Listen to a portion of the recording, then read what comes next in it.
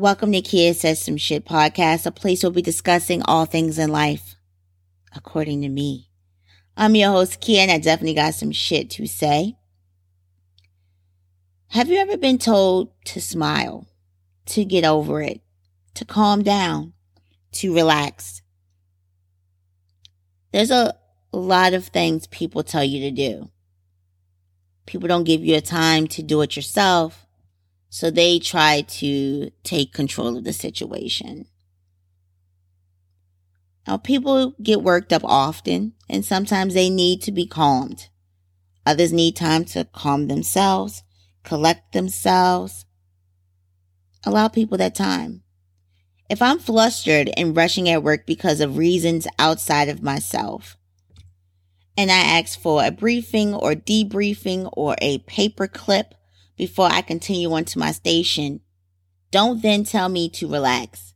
I can't relax until I put these bags down mentally and physically and get a breath of air in a space that is not occupied by anyone else but me. To relax, relate, release, it has to be done and happen on my time, not yours because you suggested it. Now, there are times when someone else needs to urge or walk you to the calmer side of things. Yes, you may be in such a place of despise or pain or anger that you can't see or feel anything else. You might be stewing in a batch of hot dog water without a ladder or a ladle. You might see red and taste metal, and all you can think of is destruction, and someone outside of yourself may have to calm you down and center you. Tell you to breathe, tell you to think, tell you to be rational, tell you to think you are okay because you are okay.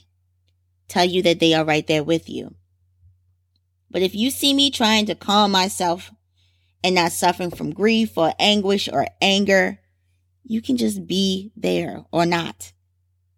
Because right now your voice is irritating. And I get that others are just trying to help, but you don't have to put on your cape just yet. You don't have to transform into some Sailor Scout until you have fully looked at the context clues, until you have fully assessed the situation. If there is a fight and you intervene, then I applaud you instead of recording it, especially if you have stake in the people that are fighting. And we should all have stake in each other. But if I'm fighting with myself, or working through something, and it's obvious, or I ask for some time, stop jumping into people's spaces without an invite to this one-man emotional skinny dipping pool party.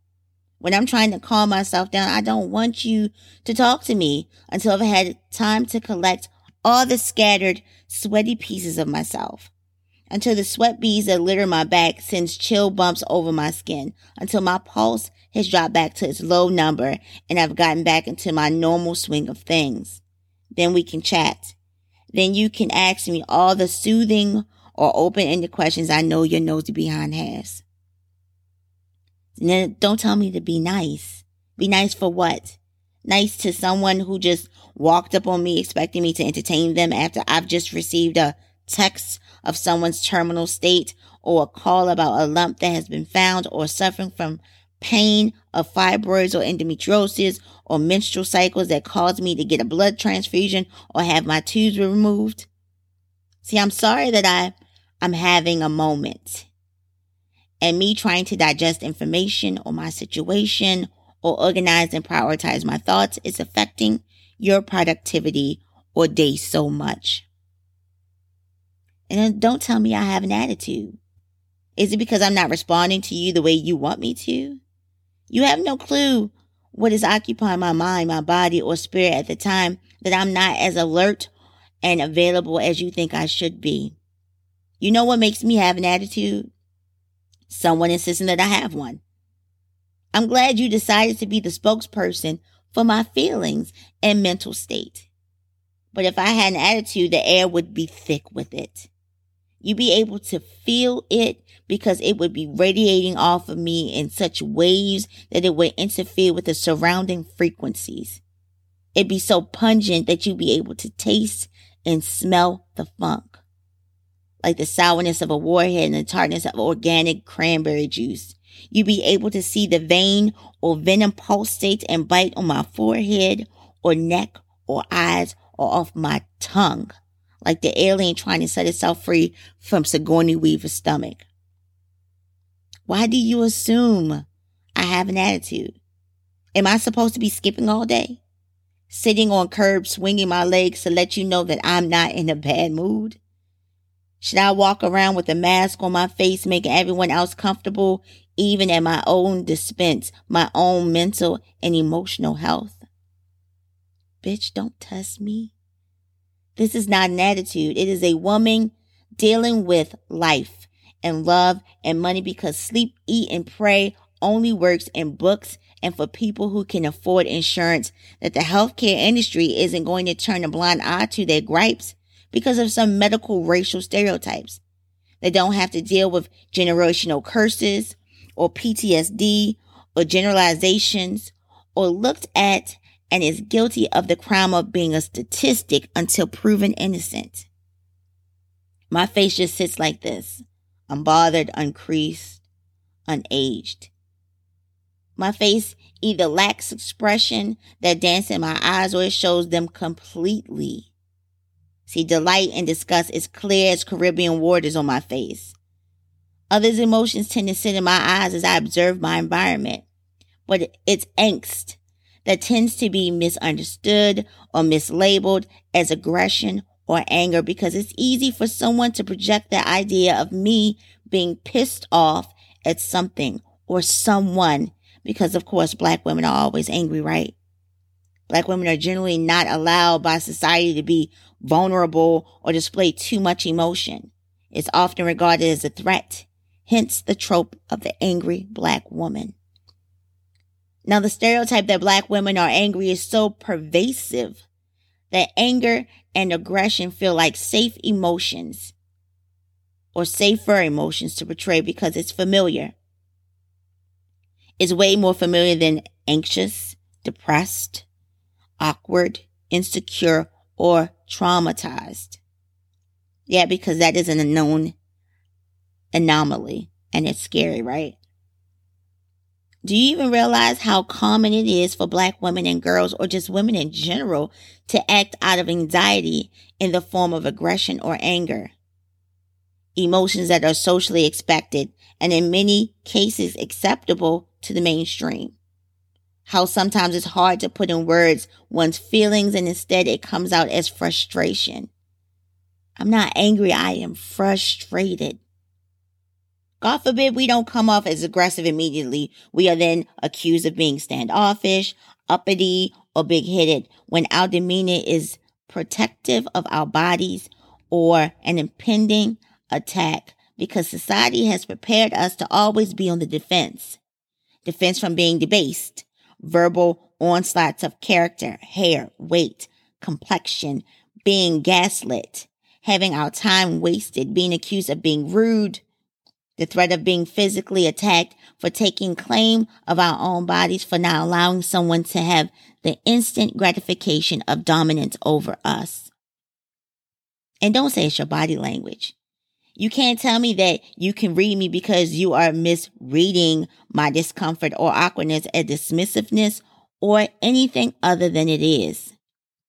I can't read myself sometimes, and I am in this body. When approached, I very rarely appear open, because I'm conditioned to stand in a fight or flight position, analyzing my surrounding, the person's proximity to me, etc. That doesn't mean I'm not mentally open to the person's words or following the conversation or willing to engage. And then, speaking of fight or flight, we are all biologically equipped with a stress response system. When stimulated by an imminent threat, our bodies release a surge of hormones that prepare us to protect ourselves from injury.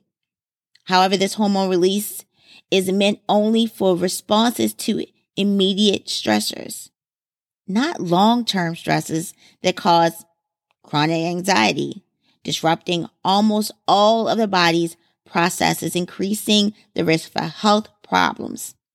Guess what those health problems most commonly are?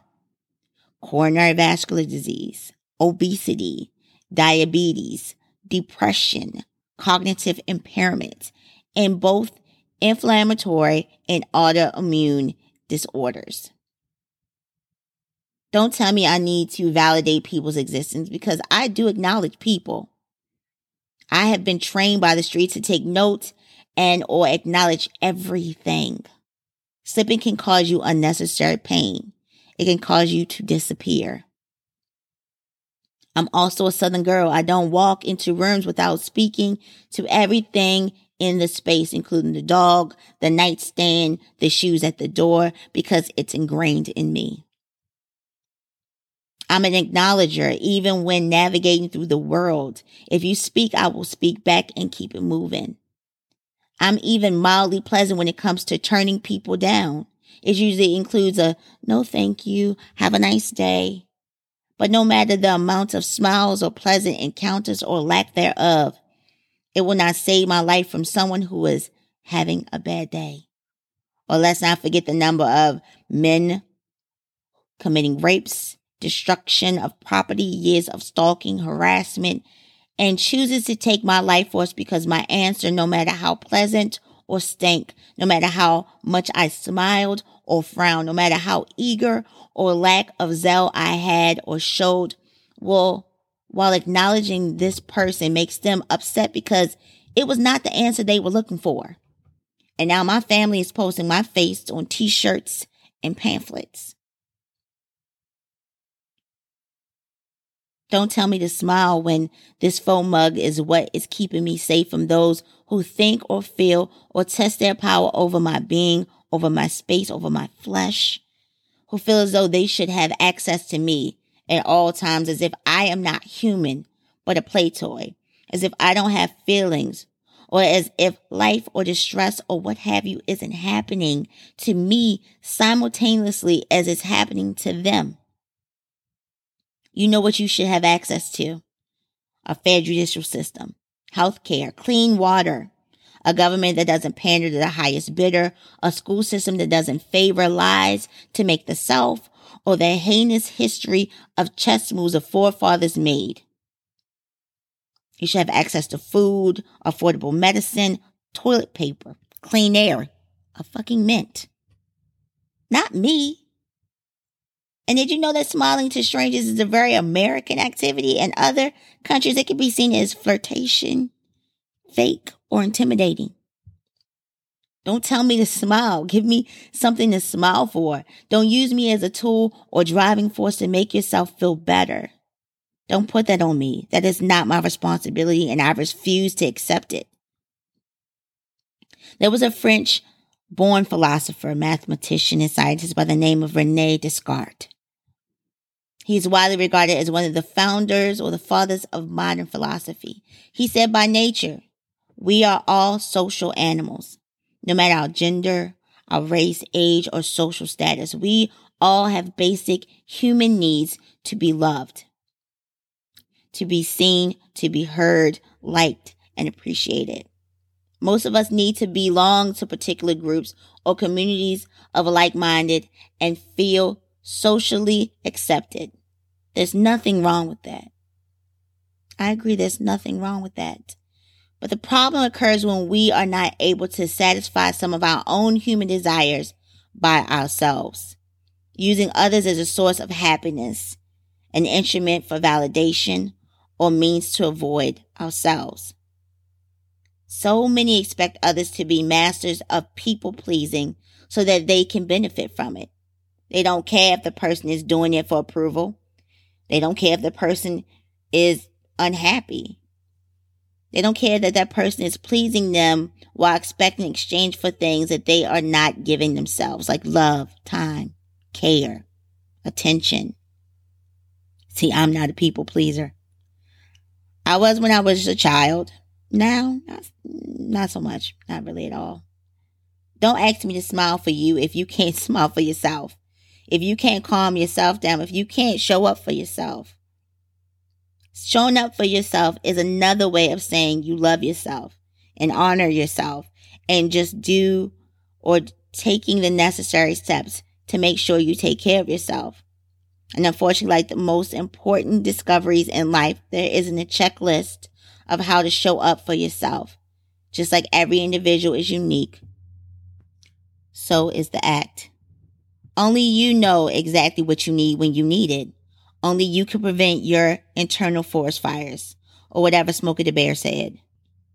In order to show up for yourself, you have to be clear on who you are and what you truly desire for your life, so you can make choices that will lead you there. You need to do what serves you. And things that no longer serve you, remove it. You know what doesn't serve me? Shucking and jiving to make someone happy that doesn't know what makes themselves happy. Making someone comfortable when I'm not comfortable. Focusing on the needs of others that didn't parachute out of my chute, or whose life and growth isn't directly affected by the choices I make. And not focusing on mine. I'll show up for you because I show up for myself. Don't tell me to show up when you're not showing up. You have to allow people to shift through their own emotions without picking up their burdens, or assuming it has anything to do with you, or assuming you have a right to dictate their coping mechanisms. Stop telling people what they should do or what you would do if you were in their shoes. Stop telling people how they should operate to benefit you when you don't operate to benefit yourself. Stop expecting people to bend to your will when you can't bend to your own. Renee Descartes says, conquer yourself rather than the world. And Kia the Gypsy said, mind the business that pay you.